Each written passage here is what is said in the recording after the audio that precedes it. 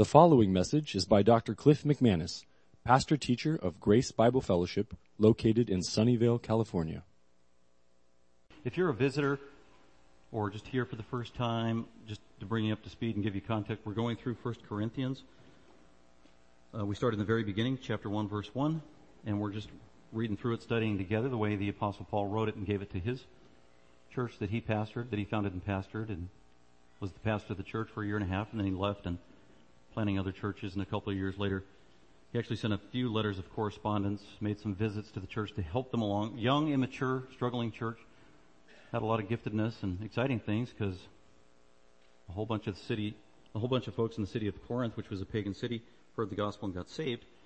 And then as a church, they were growing and God was adding to their numbers, and with that growth came some challenges. And actually, so we've got 16 chapters of Pastor Paul talking to his congregation in Corinth, for the most part trying to help them out with a lot of struggles, wrong thinking, wrong behavior, a lot of self-centered thinking, a lot of really spiritual immaturity, and that's why he called them carnal, fleshly. And so that's kind of the theme of this whole book, just trying to straighten out all of their problems. And he's dealing with a particular localized situation, but because he's dealing with timeless, biblical, universal truths, the truths that Paul communicates to the Corinthians 2,000 years ago carries over, transcends, and applies to us. That's the amazing thing about the Bible. It's the living Word of God. So what Paul said 2,000 years ago, we'll listen in because that can apply to us today. We're no different than the Corinthians, and God doesn't change either with time. So we are looking at 1 Corinthians 13. It's in the middle of a section on spiritual gifts. Chapter 12, 13, and 14 all goes together. One main argument that Paul has, the Corinthians were abusing their spiritual gifts. They were abusing them primarily in that they were proud of their gifts, arrogant about which ones they had, especially the showy ones, and then kind of using them to draw attention to themselves. And even some of them were using their gifts to edify and serve themselves when God gave spiritual gifts to edify other people. So Paul pauses in the middle of this section in chapter 13 and says, whoa, okay, said a lot in chapter 12, and now I just want to remind you of the greatest priority of being a Christian, and that is love. And you know what, Corinthians, for the most part, many of you aren't being loving. It's really basic. A lot of your problems would be resolved if you just be loving, if you just be like Christ. That's what he was all about. He was incarnate love. That's what, follow my example. I try to be like Christ as a faithful apostle. Paul was. So he lived a Christ-like life in love as a servant. And so he calls their attention to live in the power of Christ with the model and pattern of love. And he stops and he pauses in a way like no other else in the Bible, in the New Testament. He defines very specifically what he means by you need to be loving. And he gives 15 examples, 15 definitions or synonyms of love in action that truly reflects Christ-like love. And specifically, the terms that he uses, the 15 components or elements of love, are actually the opposite of what the Corinthians were doing. So it's kind of like a mirror that he's holding up. See, this is true love. This is not what you are doing. So it's very pointed in the words that he chooses. This isn't just haphazard and flippant as he throws out a whole bunch of words describing love. Every one of these you can find being violated in the book of Corinthians, most of which we've already covered. So as I go through the rest of the definitions on love, we looked at 4 or 5 last week. We'll look at as many of the definitions of working love this week. And with each one, we'll stop and pause. Here's what Paul says love is. Here's where the Corinthians violated it somewhere in this epistle. And here's where Christ manifests it because he is the perfect model of supernatural, divine, godly love. Before we jump into the text of 1 Corinthians 13, we need a really basic reminder. It's so basic and fundamental, I might forget it, but go to Matthew 22. Very familiar passage. Maybe you have it memorized as one of your memorization verses, or an Awana verse you had, or maybe you just, because it's such a priority, hit it in your heart. Matthew 22, at the end of his ministry, headed to the cross, but Jesus does a lot of public teaching and actually entertains a lot of criticism from the Pharisees and the Jewish leaders in that context as they're trying to trip him up. Matthew 22, verse 34, But when the Pharisees, they hated Jesus. They were the religious leaders and teachers. But when the Pharisees heard that Jesus had put the Sadducees to silence, the Pharisees gathered themselves together. And one of them, a lawyer, asked Jesus a question. Verse 36, Teacher, Rabbi, which is the great commandment in the Torah or the law? And Jesus said to him, You shall love the Lord your God with all your heart and with all your soul and with all your mind. This is the great and foremost commandment. The second is like it. You shall love your neighbor as yourself. On these two commandments depend the whole law and the prophets. On just those two. Love God, love your neighbor. That's the essence of biblical Christianity. Jesus says that on these two basic commandments depend the entire law or the old prophet. That means the entire Old Testament is fulfilled in those two commandments. As a matter of fact, the Apostle Paul said explicitly in Romans and other places that love fulfills the law. It does. If you truly love your spouse, you won't commit adultery. If you love the other person, you won't take what belongs to them. You won't steal. I mean, you can do that with all the Ten Commandments. If you love God, you're not going to take His name in vain, and you're not going to abuse His authority, and you're not going to worship images and make Him jealous. So that's how love fulfills the law. So that is the greatest priority. We need that reminder. It's the plumb line that we all need to be refreshed and reminded of, to monitor and manage and gauge our Christian life from day to day, because we're prone to do the opposite. We're prone to be self-serving and not loving others. So those are the two greatest commandments as Christians. Love God, love your neighbor. Sounds pretty easy, doesn't it? But it's incredibly hard to do, isn't it? Especially in our own flesh. We need God's help to do that. So really that is what Paul is saying. Here's, as simple as I can say it, here's the Christian life, and here's what you're wrong in your deficiency. You're not loving God and you're not loving your neighbor. So love your neighbor, Corinthian, and here's how to do it. Here's what I mean by being loving. And I said last week when he defined love, he didn't just define it positively. Here is love. Love is patient, being patient with people, having a long fuse towards people, especially difficult people. Love is also being kind, deliberate acts of thoughtful service that bless the other people, even people you don't like or don't deserve it. That is what love is. Those are two positive traits. And then he goes on to give 8 negative things that love is not, by way of contrast, to help us with the definition. And also to rebuke the Corinthians. Love is not this. Love isn't arrogant, but you're being arrogant. So let's go ahead and look at his extended definition and try to master at least the definitions and then ask God's help to apply these to our own life. So look with me at 1 Corinthians 13. Starting at verse 4, we'll go to verse 7. Paul says love is patient, or love is being patient, or one translation says love is practicing patience. That's good, because these are all verb forms. They're all present tense. They're all active voice. You need to be doing it. I need to be doing it in a continual, ongoing manner. If you're a Christian, it's a habit of life where it should be. Love is continually practicing patience and having a long fuse towards other people. Love is being kind. It is not jealous. It does not brag and is not arrogant. It does not act unbecomingly. Love does not seek its own, is not provoked, does not take into account a wrong suffered, does not rejoice in unrighteousness, but rejoices with the truth. Love bears all things. Love believes all things. Love hopes all things. Love endures all things. Amazing. Just incredibly profound, incredibly challenging, studying it and then trying to live by this and apply it to our life. I said last week, it is possible for you as a Christian to actually live these out in obedience to God because He's equipped us to do it. He's given us the Spirit of God to live in us, that gives us the ability to actually do this. It's not impossible. It's actually what we're expected to do by God. As a matter of fact, when you became a Christian, according to Romans, the love of God has been shed abroad in your heart. The love of God has been poured out in your soul. Isn't that amazing? If you're a Christian. Well, I can't muster up this kind of a love. Yeah, you can if you're a Christian.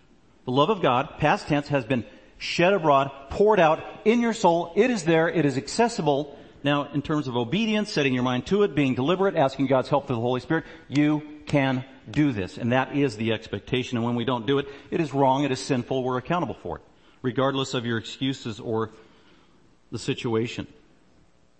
Last week we looked at the first few. We looked at love is patient, and that's just long-tempered, long fuse. Biblical Christ-like love has a long fuse towards other people, particularly people who are hard to deal with, and it usually starts in the home, the people we become familiar with. So, question before we start, how'd you do last week with your patience, your macrothumia, your long fuse? Did you have a noticeably longer fuse than normal as you thought about this, trying to be godly and Christ-like in your love? Do not answer out loud. I don't want to embarrass anybody, but just a practical challenge for us. Were you deliberately thinking, I need to be long fused because that's what God requires of me as a loving Christian? Or, instead of having a long fuse, did you blow up or blow your cork or fly off the handle or shoot a gasket, on and on, and those kind of things? Well, sometimes we create a habit by bad behavior. We need to recreate a good habit. Replace bad habits with good habits. So just keep meditating on that and working on that and starting where it's most difficult. Maybe it's in the workplace with a colleague that makes you irritated. Maybe it is at home with your family members or driving in the car. Long fuse. Be like Jesus. Then the other one. How'd you do about being kind, loving with kindness? Love is kind. It's being kind. Did you do any random acts of kindness, deliberately serving someone last week in a unique and special way, just trying to be kind to somebody? Little deed, big deed, something that blessed their soul. That's what it means to be a Christian and be loving. How did you do? Love is patient, love is being kind, love is not jealous. Talk about boiling up inside with the wrong thoughts towards other people out of covetousness and a lack of love. We looked at that one. Love does not brag. That's verbal, speaking about yourself, wanting to build yourself up, mainly drawing attention to yourself verbally in conversation with people. That's not loving, that's self-centered. And that was the Corinthians' problem. They had a problem with being self-centered. Actually, we all do. So that's a good challenge. So then we were getting the next one, love is not arrogant. So let's go ahead and look at that one, because this goes hand in hand with bragging and arrogant. Love does not brag, so that's the verbal outward expression, coupled with right next to it, it is not arrogant. Arrogant is the attitude on the inside that will manifest itself through the words of bragging. So looking at this next attribute, 1 Corinthians 13:4, love is not arrogant. Literally, love is not puffed up. That's where we get that phrase, he's got a big head. That's somebody who thinks a lot about themselves, so much so they're filled with hot air. They've got a big head. It's all about them. Puffed up. That's what this word is, not being arrogant. And it's more of an attitude, a prideful attitude that could issue out in bragging and other kinds of things like that. Pompous. Love is not pompous. Love is not full of pride. That is really the diagnosis here. It's pride in the heart. Pride is the opposite of humility. Jesus was the perfect example of humility. He even said it, legitimately so, Matthew 11:29. He said that I am humble in heart. And then Paul talks about in Philippians 2 how Jesus humbled himself, even though he was God and deserved worship. He became a servant and died for sinners. You talk about the ultimate act of humility. Jesus is the model in the incarnation. Jesus is humble. Here's the surprise pop quiz of the day that might throw you for a loop. Do not answer out loud with respect to humility and humble. And here's the question. It's a yes or no question. Is God humble? Is God humble? Pause. Think. Yes or no. Here's the answer. God is not humble. That may have shocked some of you. Maybe many of you said, yeah, God's humble. Well, he's not. Jesus is humble in the incarnation. Jesus became humble. There are things that Jesus took on that he wasn't inherently as eternal God in the past. For example, when he became a man, he became weak, weary. He took on those things, and humility was one of those attributes that he took upon himself as a slave. But you can't find anywhere in Scripture where it defines God's attributes that he's humble. Some of you maybe have never thought of that before, but anyway, think about it, and if you want to do more study on it. Jesus was humble in his incarnation. And God is not humble because God doesn't have to be humble. He is perfect. He's all powerful. He's all glorious. He is sovereign. He is the king. He deserves all worship, reverence from all of creation by virtue of his very character. But we as the creature, we who are forevermore and eternally separated from God in terms of being the creation, there will always be a distinction between us and God. He will always be up here. We will always be down here. Even when we're glorified, perfect, holy, in our resurrected bodies, eternally with him, there's still going to be this relationship we have to him as the creator and us as the creation. Hence, we will continually be humble before the awesome, holy creator. Now, I just want you to look at 1 Corinthians chapter 4, and because in a section there, Paul's rebuking the Corinthians. And remember, he's their pastor. But he's being honest. And he is moved by the Holy Spirit of God. So these words that he's speaking are flawless, without error. They are appropriate. They need to be said. They are prophetic. But they're words of accountability and truth. Chapter 4 and 5, verse 6. He's beginning to address one of the problems they had, and he cuts to the chase of the attitude. He's pulling away the veneer of getting a proper diagnosis. Really what the issue is, it's your heart. It is prideful. And what he says in verse 6 of 1 Corinthians 4, towards the end of the verse, is he said, I'm concerned that some of you might become arrogant. It's the same word here. Arrogant, puffed up. Not that you might become arrogant. He goes on and gets more specific. And then in verse 18 he says, now some of you have become arrogant. You are puffed up. Indeed, some of you. Not all of them, but some of them. Then he goes on in verse 2 of chapter 5. And you have become arrogant. He says it 3 times. Then he brings it up again in chapter 8, reminding them, you know what? One of the reasons you're so arrogant and puffed up is because you think you have all this secret spiritual knowledge. But let me remind you that knowledge puffs up, love edifies. There again, he's contrasting knowledge and love. So going back to 1 Corinthians 13, this specific reminder telling, you know what? Many of you are arrogant, you're puffed up, and that is the opposite of love. Stop doing that. Be like Jesus in his incarnation, totally humble, total servant, totally selfless. That needs to be our challenge as well. So let's go on to the next one. Love is not being arrogant. And then we begin verse 5. Depending upon your English translation, mine in the New American Standard says, love does not act unbecomingly. Some translations say, love does not act shamefully or unseemly. This means discourteous. A lot of synonyms for it. Love is not rude. Love is not crude. Love is not impolite. Love is not improper. The positive would be love has good manners. Love has proper decorum. Love always does the appropriate thing. And Paul is specifically talking about being this way in the public context of the worship service, because we've already looked at examples where the Corinthians were involved in things that were not becoming. They were very unbecoming. They did it publicly at church, and it was actually shameful and embarrassing. It's almost hard to fathom some of the things that they were doing publicly. We already talked about 1 Corinthians 10 and 11, where they were coming to the communion service, and some people were having so much of it wasn't grape juice like we have. They had real wine for communion. And some of them were chugging the sacramental wine to the point they were getting drunk at church. I mean, I can't even fathom that. But it was going on. That is specifically the opposite of this. Love does not act unbecomingly.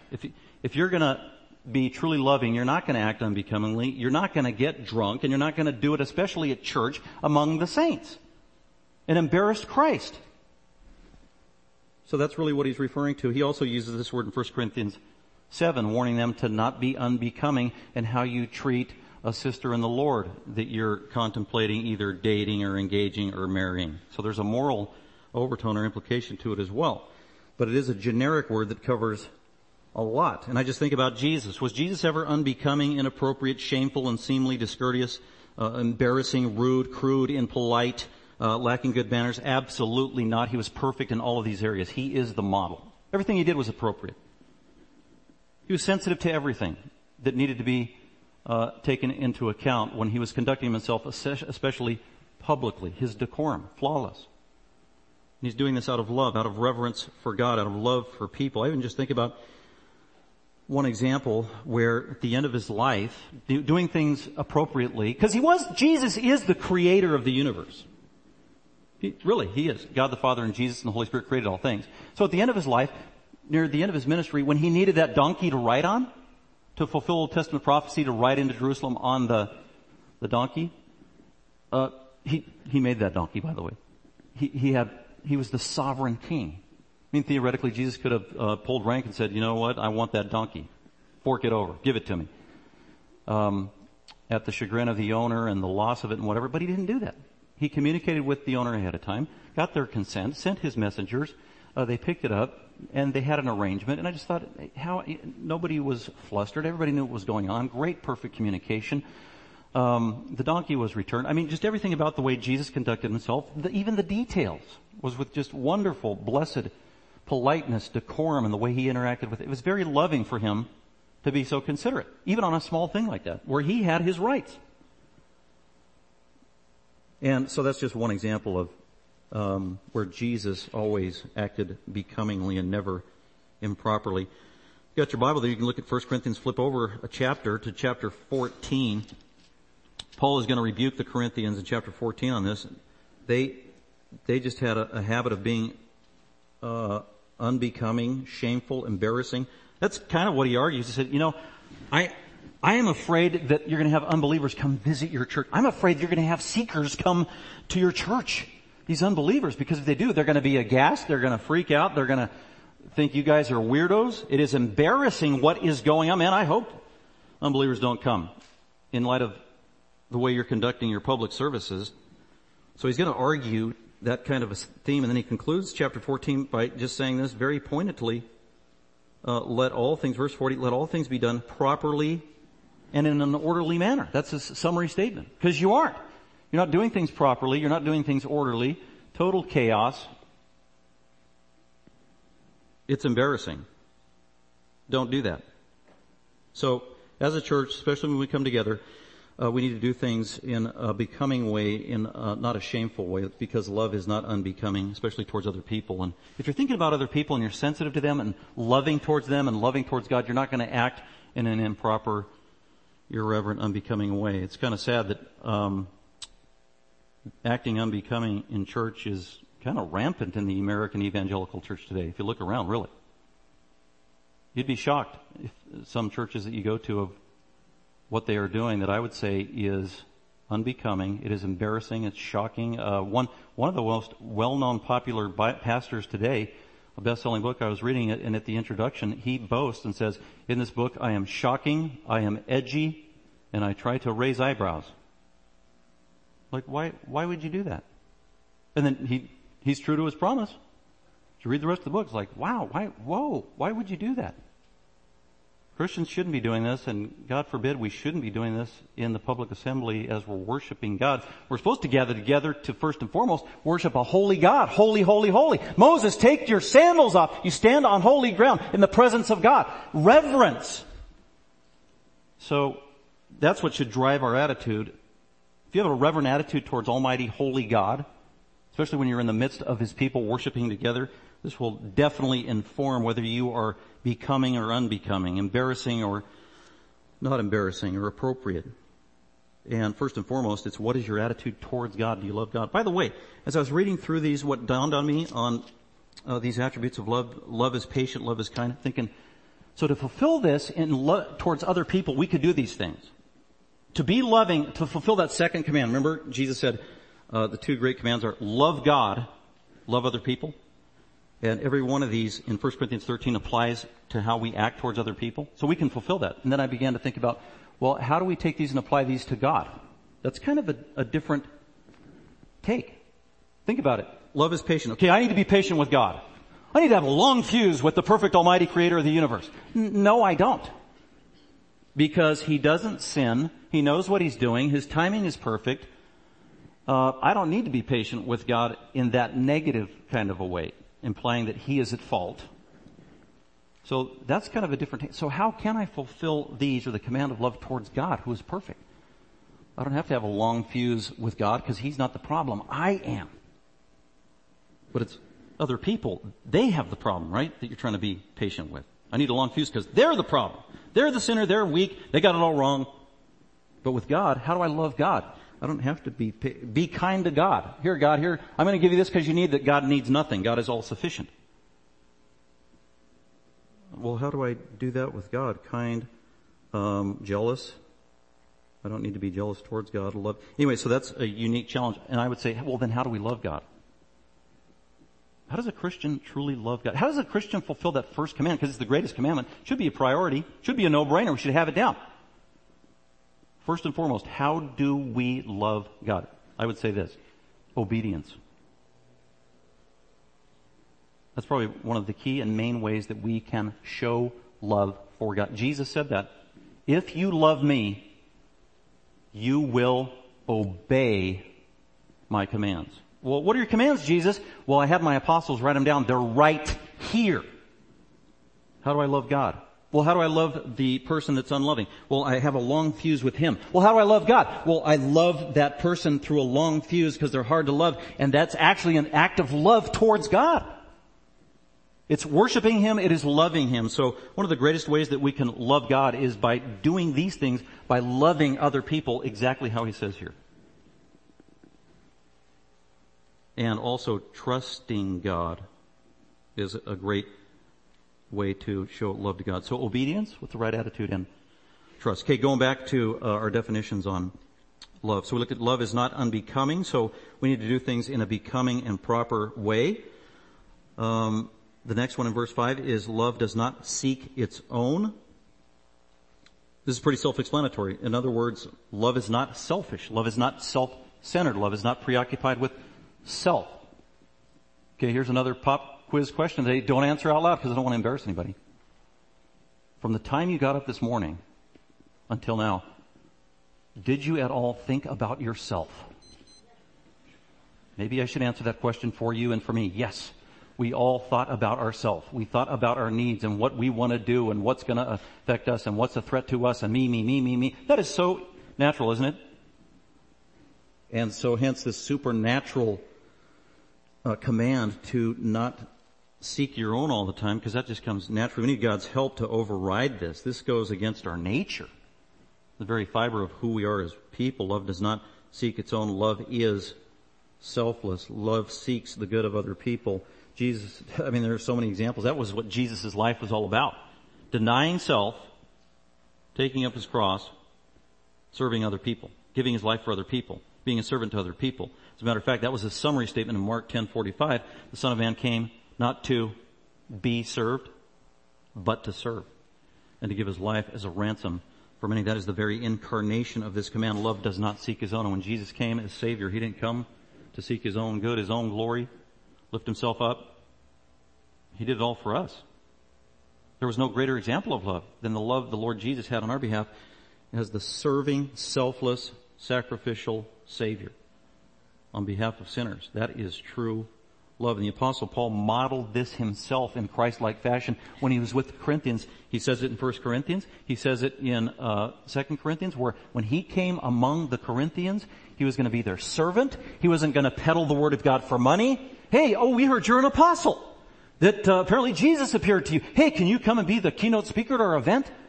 Yes, but I speak at $5,000 a pop or 700,000 denarii a pop. Sure, I'll be there. If it fits into my schedule. No, and by the way, I like an entourage of 14 camels as well.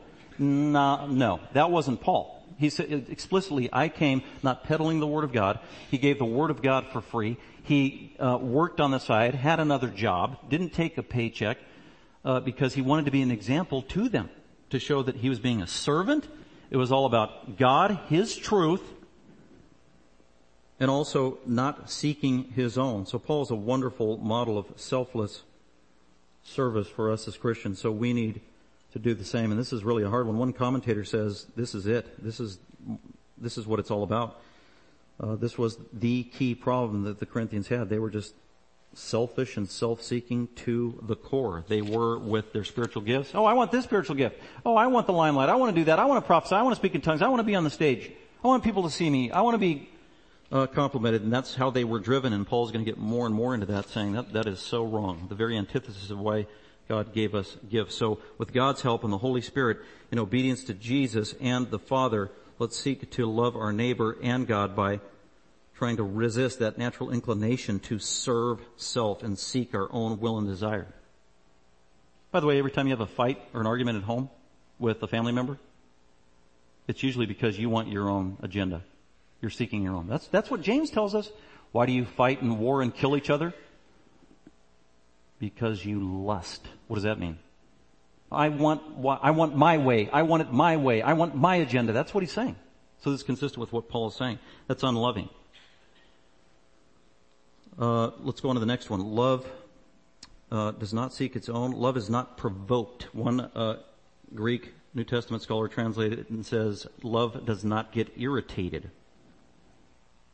Love is not provoked. This is the complement to patience. Patience is that inner attitude and demeanor of being long-tempered. The complement here is the outward lack of the manifestation of the negative. Not getting irritated. Love doesn't get provoked with people. Love doesn't get irritated.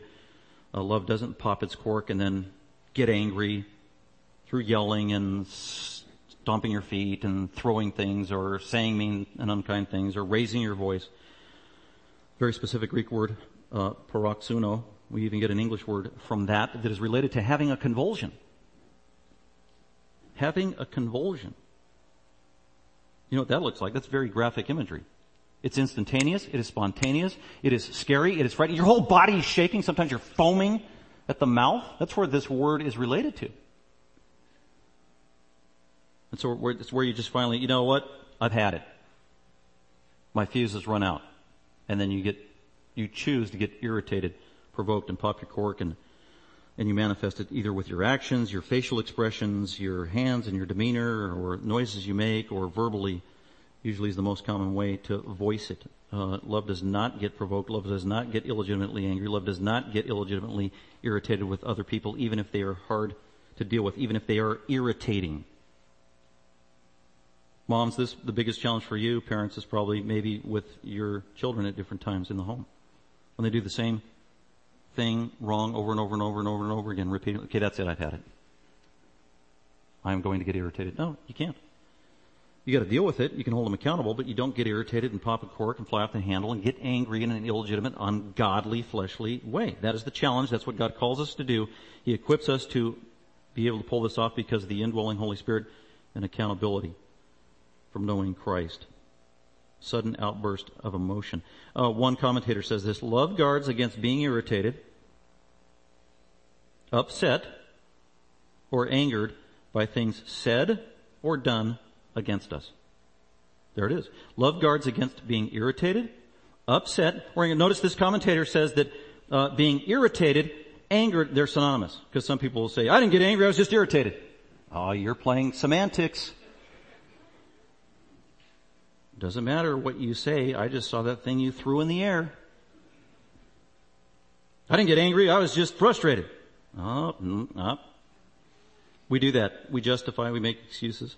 When you get provoked or have an outward expression of emotion, don't deny it when it's being illegitimately irritated. Don't deny it when confronted by saying, oh, I didn't get angry, I was frustrated. Or, you made me do it.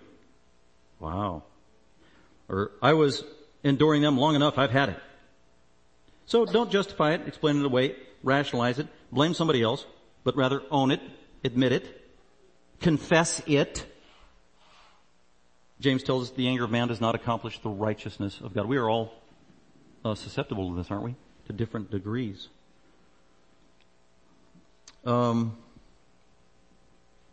And like I said, this habit usually manifests itself first at home or in familiar places, and that is our challenge.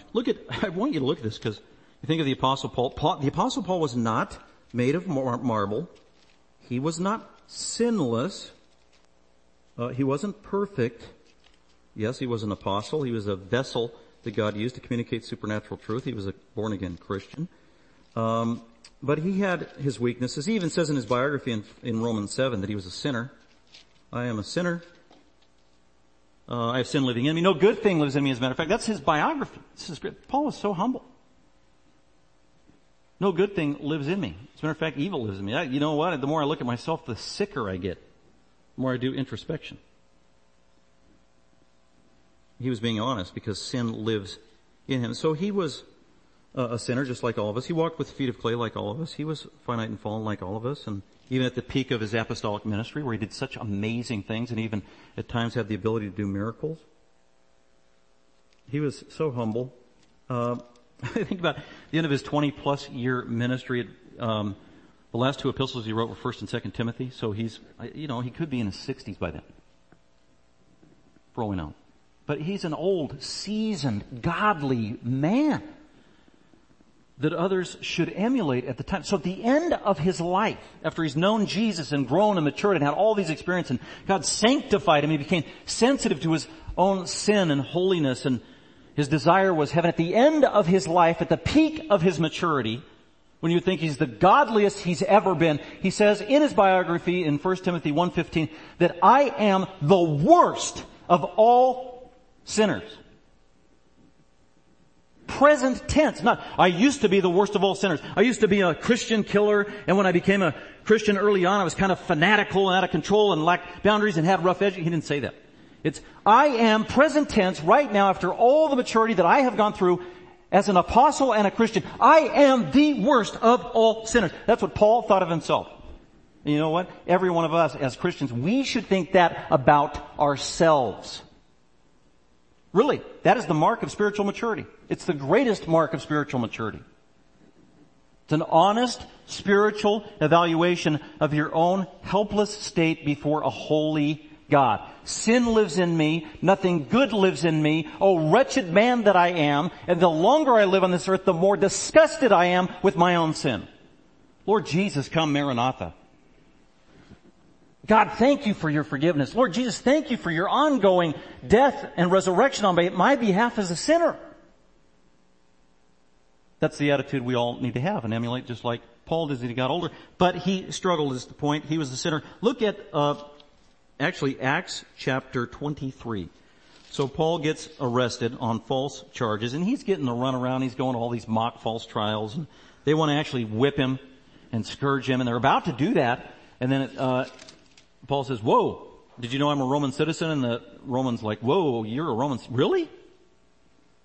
And then they realize he's a Roman citizen, so they don't whip him without a trial, and they let him loose and take the chains off, and then they bring him to a Jewish council, the Sanhedrin. So it could be up to 70 Jewish guys who hated Jesus, and they're having this council and this trial. That's Acts 23. And they're before the Sanhedrin. And among the Sanhedrin, you had your officers and the chairman of the board, and usually one of those guys was the high priest, which is a position in the Old Testament. The high priest had certain duties by God and was supposed to represent God, so should have embraced the Messiah and the truth of Paul, but they didn't because they were in unbelief. And so here's the Sanhedrin, and Paul is on trial before the court of the Sanhedrin. And he's spontaneously pulled in, and he just begins to speak, and he doesn't look around, and he doesn't really know the context of what's going on and who's who. And it says in Acts 23 verse 1, and Paul, looking intently at the counselor of the Sanhedrin before this court, he said, brethren, fellow Jews is what he meant. Because he was a Pharisee. Brethren, I have lived my life with a perfectly good conscience before God up to this day, said Paul. And the high priest, the ruler of the Sanhedrin court, the high priest Ananias commanded those standing beside Paul to strike him on the mouth, to punch him in the mouth when he said that, in the courtroom. And so they do. They go over, smack, punch Paul right upside the head. And what is Paul's reaction to this unexpected assault? Verse 3, then Paul said to the high priest, to Ananias, God is going to strike you, you whitewashed wall. Whew, yeah, some of you are laughing. I would too. So initially like, yeah, get him, Paul. You tell him. Smite me. God smite you, you whitewashed wall. And do you sit to try me according to the law of Moses, and in violence of the law, order me to be struck? Because that was a violation of the law. He was on trial. There hasn't been a verdict rendered yet. A sentence hasn't been passed. You can't just go up and punch the guy when he's giving a testimony. So Paul was right by the letter of the law when he said, whoa, that's a violation of the law. Paul was not right when he called the high priest or the judge, Judge Judy. You don't shout back to Judge Judy and say, you whitewashed wall. She will not take that. So verse 4, but the bystanders said, do you revile God's high priest? Paul, do you realize who you just screamed and yelled at and called a name? That is the high priest. Paul's like, whoa. I didn't know that was the high priest. Verse 5, Paul said, I was unaware, brethren, fellow Jews, so he's showing respect, that he was the high priest. For it is written, then he quotes scripture, you shall not speak evil of a ruler of your people. You shouldn't revile the high priest. So Paul sinned. He blew it. He got irritated. He got provoked. He lost his cool. To one of the most highly respected and esteemed positions or offices in all of Israel. Paul knew it. So he sinned. He blew it. He got provoked. He is not perfect. Yet notice the humility in his admission that, oh man, yeah, you're right. He allowed himself to be rebuked by the word of God for his sin. And immediately fessed up. That's what you need to do as a Christian, because we're going to mess up, aren't we? And he was given God's forgiveness anyway, not these guys, because they ended up killing him. So don't get irritated. Ask for God's help. Let's go back to 1 Corinthians 13. We'll look at the next one.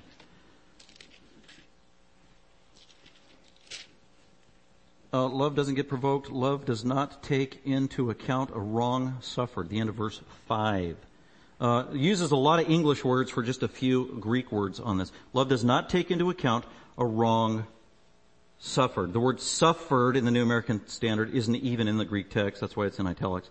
So love does not take into account a wrong. Love does not write down in a ledger evil done against you. Take into account. That is an accounting term. It refers to a ledger. Where, as the good accounting, you write down the minutiae and the details and the data. 7 plus 7, this is how much we saved, this is the debt, this is the balance, this is what we owe, this is what they paid, this is the receipt. And very regimented, tight, detailed records of bookkeeping is the idea. It's a legal transaction, writing this stuff down so you don't forget it and you got the information right. And the emphasis here is on minutia. Logizomai. Love does not keep logizomai of evils is the word. The implication is evils done against you. When people sin against you. When people sin against you, especially Christians, don't write it down. That is literally what this says. Love doesn't keep, and then the metaphorical use is don't remember it. And what that means is forgive. Forget it. Forgive and forget and move on. You have to as a Christian. You know, of all the characteristics and definitions of love, this one is unique in a few ways. One of the ways and reasons this one is unique is because it's the very heart of the atonement. Of why Jesus came. Why was Jesus born? Why did he come to earth? Why did he die? He actually came to fulfill this component of love. We don't read anywhere that Jesus died and came in the world to help us be more patient. The Bible didn't say that. Jesus came and died so that we'll be kind to people. No, that's do-goodism. The Bible doesn't say that either. Jesus came and died so that we won't be jealous of people. No, that's not the explicit reason why he came. Jesus came and died so that there might be forgiveness of sin. That's exactly what this is. Love doesn't keep a record of wrong. That is forgiveness. Love forgives. That's all it means. Present tense. Get this. Love keeps forgiving and keeps forgiving and keeps forgiving. This is why Jesus came. He died for forgiveness. I remember one time talking to a group of pastors and I said, would you say that Jesus came? Well, we were in a debate with another person and I thought, okay, these guys will come to my rescue. Hey guys, would you say that Jesus came to die for forgiveness? And they said no. I was like, whoa. Now it's 5 against 1. What in the world are you guys thinking? Well, then why did he come and die? He came and died for God's glory. That was the answer. How spiritual? How can I argue with that? Okay, you got me there. But I would say in terms of the practical application, I could legitimately say Jesus came and died for the forgiveness of sin. He came and died for forgiveness. That's what 1 Corinthians 15 says the gospel is. Jesus died for sin. What do you mean Jesus died for sin? Jesus died that sin might be forgiven. That's why this one is unique in that regard. It's at the very heart of the atonement and the purpose of why Jesus came into the world. Jesus came to die for the forgiveness of sin. And in return, when we are saved, we have the ability, the supernatural capacity to forgive others as God has forgiven us. That's what the clear teaching of the Bible. This one is paramount. So love doesn't keep a ledger or a record or a memory of sins committed against you, especially against another believer. Stop doing that. That's what Paul is telling the Corinthians. And apparently that was at the heart of a lot of their squabbling and accusations, unforgiveness. This is a basic virtue of being a Christian. Forgiveness. Like I said, it's a bookkeeping term. There's a movie, what was it called? Rain Man. Don't see it, because I saw it before as a Christian, so that's why it was okay. Rated R. And I had a personal interest in the movie, by the way, because I knew somebody who had that problem. It was a born condition of autism. It was very accurate. And I'll never forget the scene where Rain Man, the guy with autism, or Dustin Hoffman, his brother grabbed his neck in a restaurant and kind of like this and squeezed it a little hard, and the autistic guy, he got all offended and he freaked out, and he stopped and he pulled out a journal that he had like on his possession. It was a notebook, and he opened it up to page 62, and he said, personal offense 732, grabbed and pulled neck, and then he dated it in restaurant publicly, and it really hurt. Then he put it back in his pocket. I mean, that is the living illustration of what not to do. That is not love. Two pastors in their commentary said the most miserable Christians they knew are Christians who kept journals of written sins and offenses against them. And they told them, trash them. I think it was Warren Wiersbe and John MacArthur in their commentaries. So when we are unforgiving, it actually affects our spiritual life and demeanor and attitude and joy. It robs us of our joy. But most of all, we're not being like Jesus. We're undermining the very reason that Jesus came into this world. Do not keep an account of wrongs made against you by other people. And here's the big question. Why? Why should we not do that? It's very simple. Because God doesn't. Don't keep a record of offenses of another Christian when they sin against you. Reason number one is because God doesn't keep a record of their sins that they committed against you. Because sometimes we want to condemn people who sin against us. They need to be punished. No, they were punished, and we were all punished. If you're a Christian, when Jesus was punished on the cross, he was condemned as your substitute. So the punishment has already been paid. Why do they have to do double duty? That's not right. That is not just. That is not fair. That's not God's way. And by the way, God isn't holding their sins against them. They've been washed under the blood. Yeah, there's accountability and rebuke and whatever, but you forgive. That's Luke 17:3. If your brother sins against you, if your sister sins against you, reprove him verbally, not yelling. Point out the sin, show where it's wrong in Scripture, tell them what they did. So if your brother sins against you, reprove him, and get this, if he repents, forgive him. Wash it away. Never to be remembered. Never to be brought up. Not in a ledger. Ever. Again, this is hardest to do in the home. Many times it's the hardest to do in marriage. God doesn't remember our sins. Why should we remember other people's piddly sins when God forgets all of our horrific sins that put him on the cross? That makes no sense. Just a couple of verses. Look at this. Is amazing. God's forgiveness of our sins. He's not keeping a ledger. Oh, no, wait, I corrected. God is keeping a ledger. You know what he's keeping a ledger of? Faithful and good deeds that we've done in his service. Really. I believe. So when we get to heaven, at the Bema judgment, we will be rewarded for faithful service done here. We are not going to be condemned for our sins in heaven on the panoramic 3-screen, 3D, high fidelity, in color screens for all the world and all the angels to see through all history. First of all, that would take more than eternity to get all those sins up there. But God's promise is it's all been washed in the blood. There's therefore no condemnation for those who are in Christ Jesus. Forgiveness, washed in the blood. Beautiful. That is the truth of the gospel. That's why it's good news. When you think about some of the sins you've committed in your life, aren't you glad that it's been forgiven and washed by the blood? To be brought up no more by Almighty God, the just and gracious judge. Look at Isaiah. If you can flip fast enough, I want to read 2 verses from Isaiah. Isaiah 38:17, it just says, I think it's Hezekiah, he says, what God did to Hezekiah's sin is he threw Hezekiah's sins behind his back. That's a beautiful picture, because when you take somebody's sins and throw behind it, you can't see it. Out of sight, out of mind. But the more graphic one that I like, Isaiah 43, go there. Isaiah 43, verse 25. We need to forgive like God forgives. God's doing a lot of talking in Isaiah 40s. And God himself says in verse 25 of Isaiah 43, I, even I, it's emphatic, am the one who wipes out your transgressions. Now, how in the world can we resurrect some old sin when God has wiped it away? It's like you wrote it on a whiteboard and he wiped it off, never to be seen again, totally forgotten. It's history. It can't be resurrected. It can't be brought up again. This is true forgiveness, supernatural, divine forgiveness. I, even I, am the one who wipes out your transgressions for my own sake. The death of Jesus Christ, his resurrection, where he absorbed all of the wrath of a holy God, that is the basis by which God can forgive and wipe our sins away. He's a just God. He doesn't just ignore it. A penalty was paid for it, and it's wiped away. I've wiped out your transgressions. Amen. What a comfort that is to your conscience. Another good one look at Psalm 103. Middle of your Bible is the book of Psalms.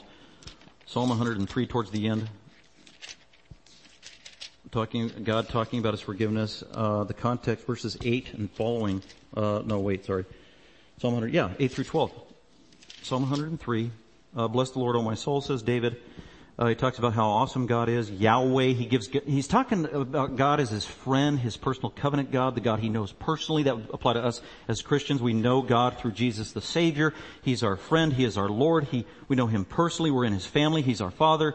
Verse 6, the Lord, or Yahweh, wonderful deeds that he does. Verse 8, Yahweh is compassionate and gracious. Yes, he is holy. Yes, he must judge sin. But here he's emphasizing God's forgiving heart. Yahweh is compassionate and gracious. He is slow to anger. See, he has a long nose, is what it literally is. It means a long fuse. He is patient. He's a loving, patient God, abounding in loving kindness. Verse 9, he will not always strive with us, nor will he keep his anger forever. Verse 10, he has not dealt with us according to our sins, because if he did, we'd all be dead and there'd be nobody in church today. Because the wages of sin is death. That's how patient and gracious he is. He has not dealt with us according to our sins, nor rewarded us according to our iniquities. Verse 11, for as high as the heavens are above the earth, that is infinite, so great is his loving kindness towards those who fear him. Verse 12, as far as the east is from the west, it is limitless. So far has he, God, removed our transgressions from us. Hallelujah. Amen. I hope you have a good lunch today. The main thing in your mind is, man, God has forgiven, because I know Jesus, all of my sins have been washed away.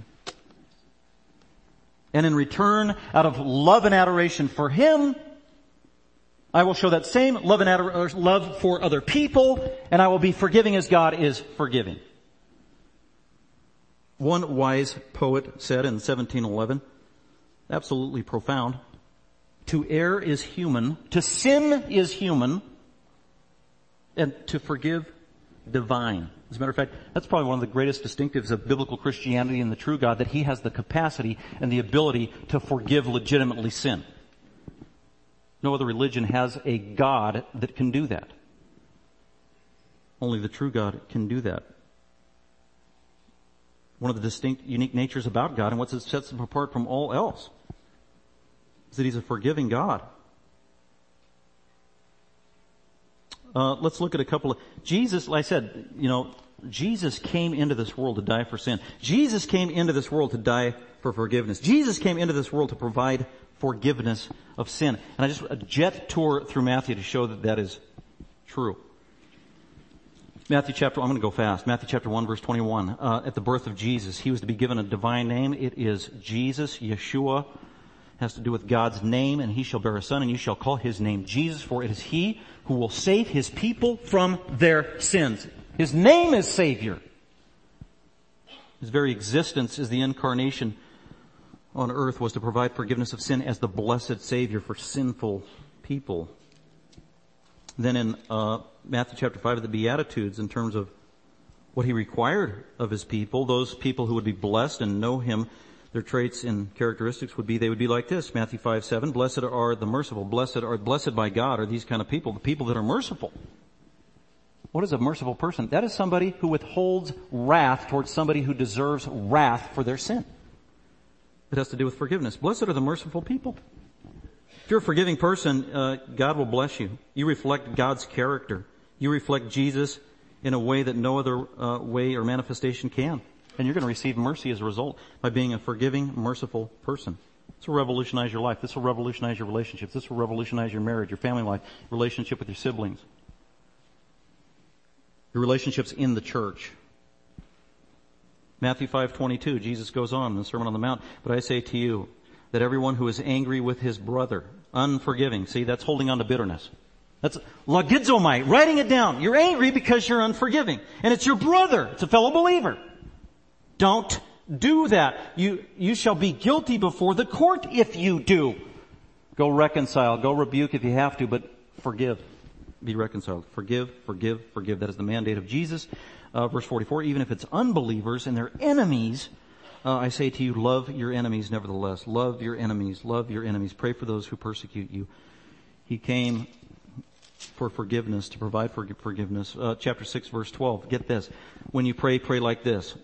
Forgive us our debts, God. Forgive us. Forgive us of our sins, as we also have forgiven our debtors. Wow.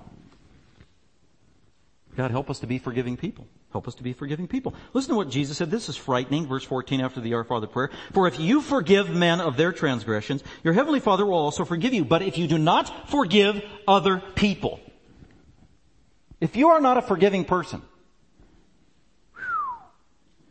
your heavenly Father will not forgive you. That is a mark of a Christian, is being forgiven, being a forgiving person. You can't get into heaven if your sins aren't forgiven. And God the Father, or Jesus says, God the Father isn't going to forgive you if you're not forgiving other people. What Jesus is really saying is, if you are not known by being an ongoing forgiving person, you may very well not be a Christian. You don't have the nature of almighty, saving, loving, merciful, compassionate, forgiving God in your heart. You need to be born again. It's a mark of a Christian. Lastly, Matthew 18. You got the discipline process. Well, some people need unforgiveness. No, they don't. Nobody who's a believer needs unforgiveness. Nobody. They might need accountability. We all do. They might need a rebuke. We'll already address that in Luke 17. They might need to go through the church discipline process, but that isn't about punishing them. Church discipline process is not about punishing anybody. It's about drawing a true believer to brokenness so that they will repent, be forgiven, and restored. That's a good thing.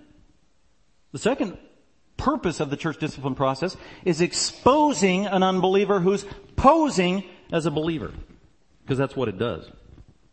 You get to step 4 and they don't repent and they remain perpetually in that state. Jesus said you can determine that is not a Christian. So the church discipline process in Matthew 18 is all about forgiveness. And so Jesus tells the church discipline process, okay, Peter, church, guys, we start the church. You need to do the Matthew 18 discipline, church discipline. It has to do with confronting people, holding them accountable, drawing them to forgiveness and repentance, restoring the church, exposing unbelievers, getting them out of the church so they don't harm the church.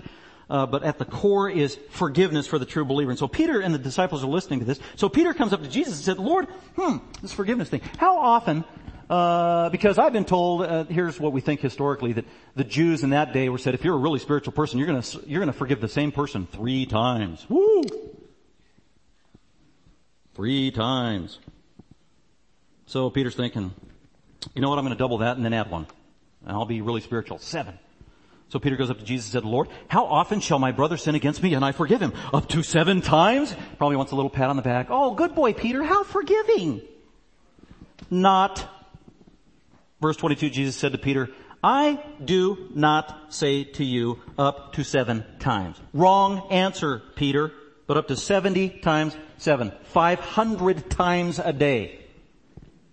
Wow. Try that with your kids at home. Try that with your spouse at home. Oh, you can't be mad at me. We're only on 132 and it's 11 o'clock at night.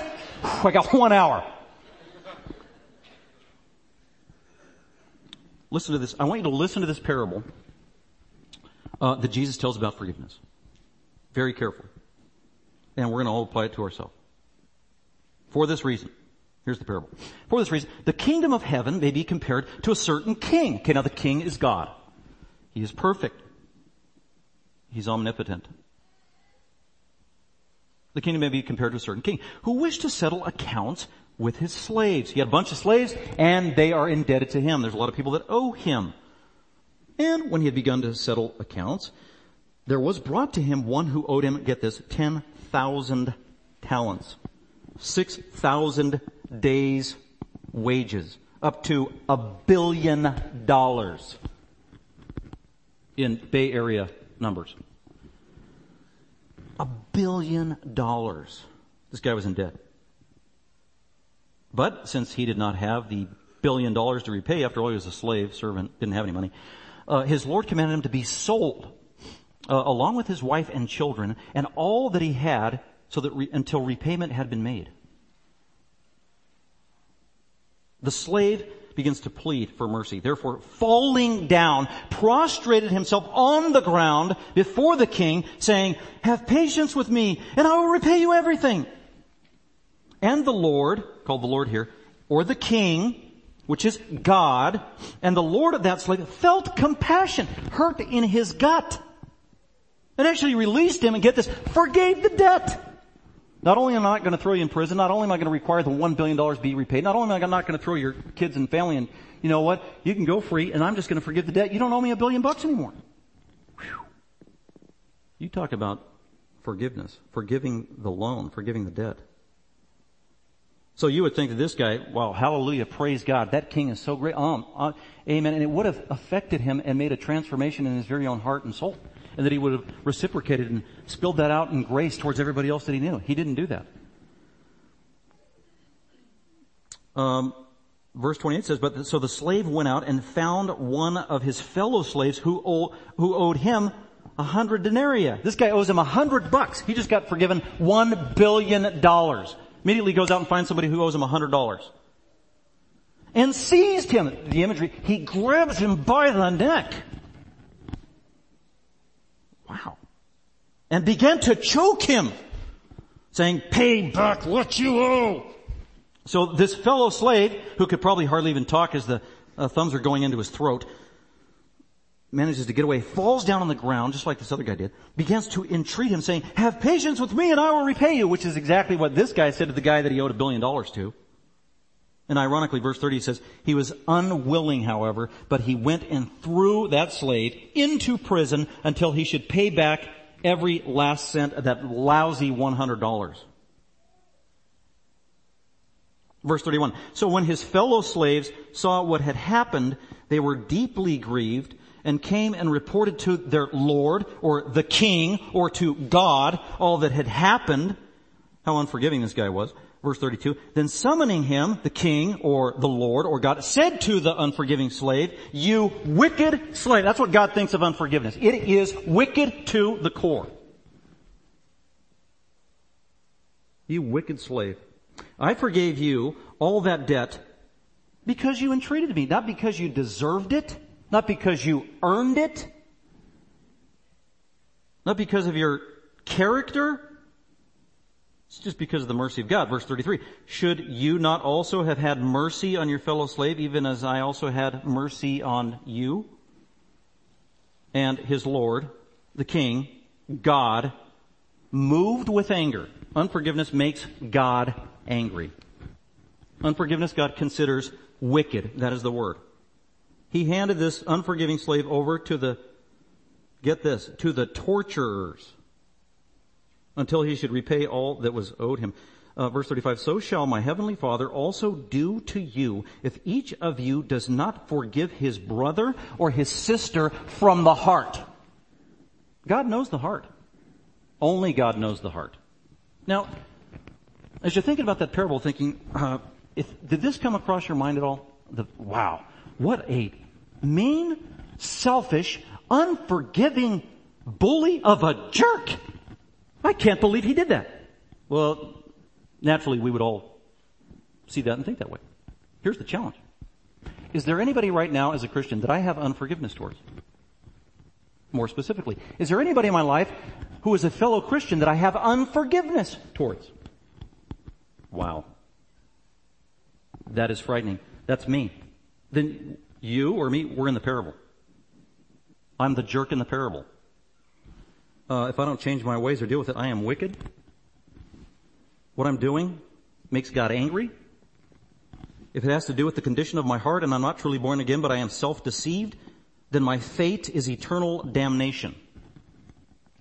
If it's this, that I'm a blinded, hardened, calloused Christian and truly born again, then God, according to Hebrews 12, will chasten me as much as He needs to soften me and woo me to have a forgiving heart the way He wants me to, because that will please God. That's what we read in the Beatitude in 5:7, where He blesses the merciful. That means He's pleased with them. He's gracious to them.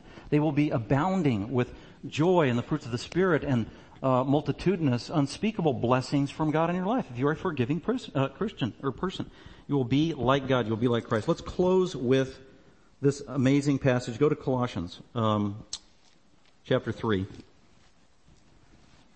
And here's the outworking of it. By the way, just a reminder, we can't do any of these acts of love on our own. We can't do it in our own strength. We can't do it in our flesh. We can't do it by just sheer willpower. We need God's help. We need the indwelling Holy Spirit. Sometimes we need accountability. We need fresh reminders from the Word of God, because the Word of God is living and active, isn't it? And it works on our heart and our soul. And we'll go to Colossians chapter 3. And here Paul talks about how Christians should behave and interact with other Christians. In the church, in the home, wherever you interact with fellow brothers and sisters in Christ. He says in verse 12, Colossians 3, and so as those who have been chosen of God, holy and beloved, put on a heart of compassion. See, that's the same thing the king had. His gut hurt towards other people.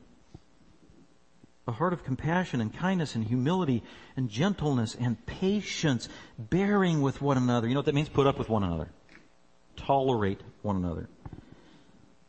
And forgiving each other, it's present tense, continually forgiving each other. Whoever has a complaint against anyone, just as the Lord forgave you for those horrific sins that put Him on the cross, so also should you forgive your fellow Christian for the smaller, piddly sins that they did against you.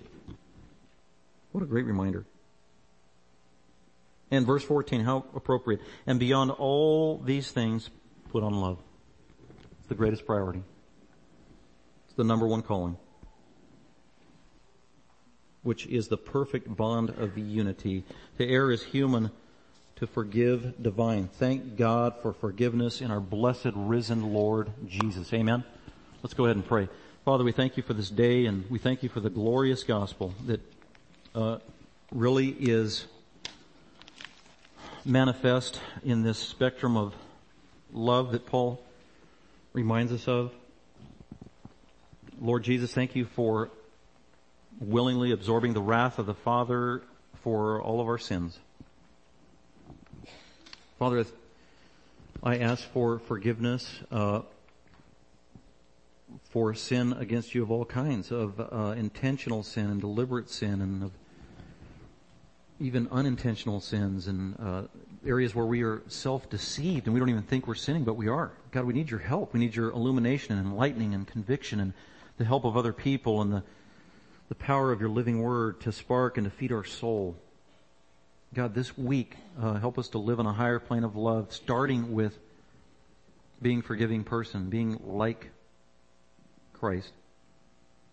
Thank You so much for the forgiveness we have in His death and resurrection, and that You use that and enable us to be adopted into Your family as Your blessed children. We love You. We pray You'd go before us now. In Christ's name, amen.